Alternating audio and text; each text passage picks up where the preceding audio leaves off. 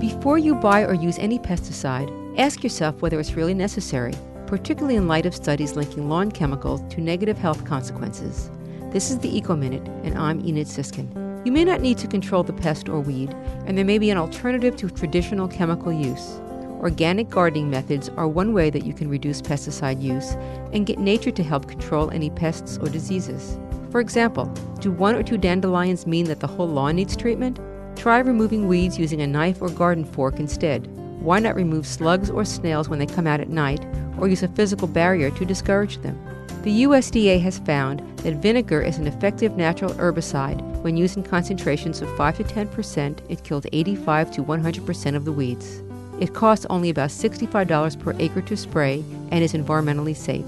For more information, go to wuwf.org and look for the Eco Minute under the program's drop-down menu.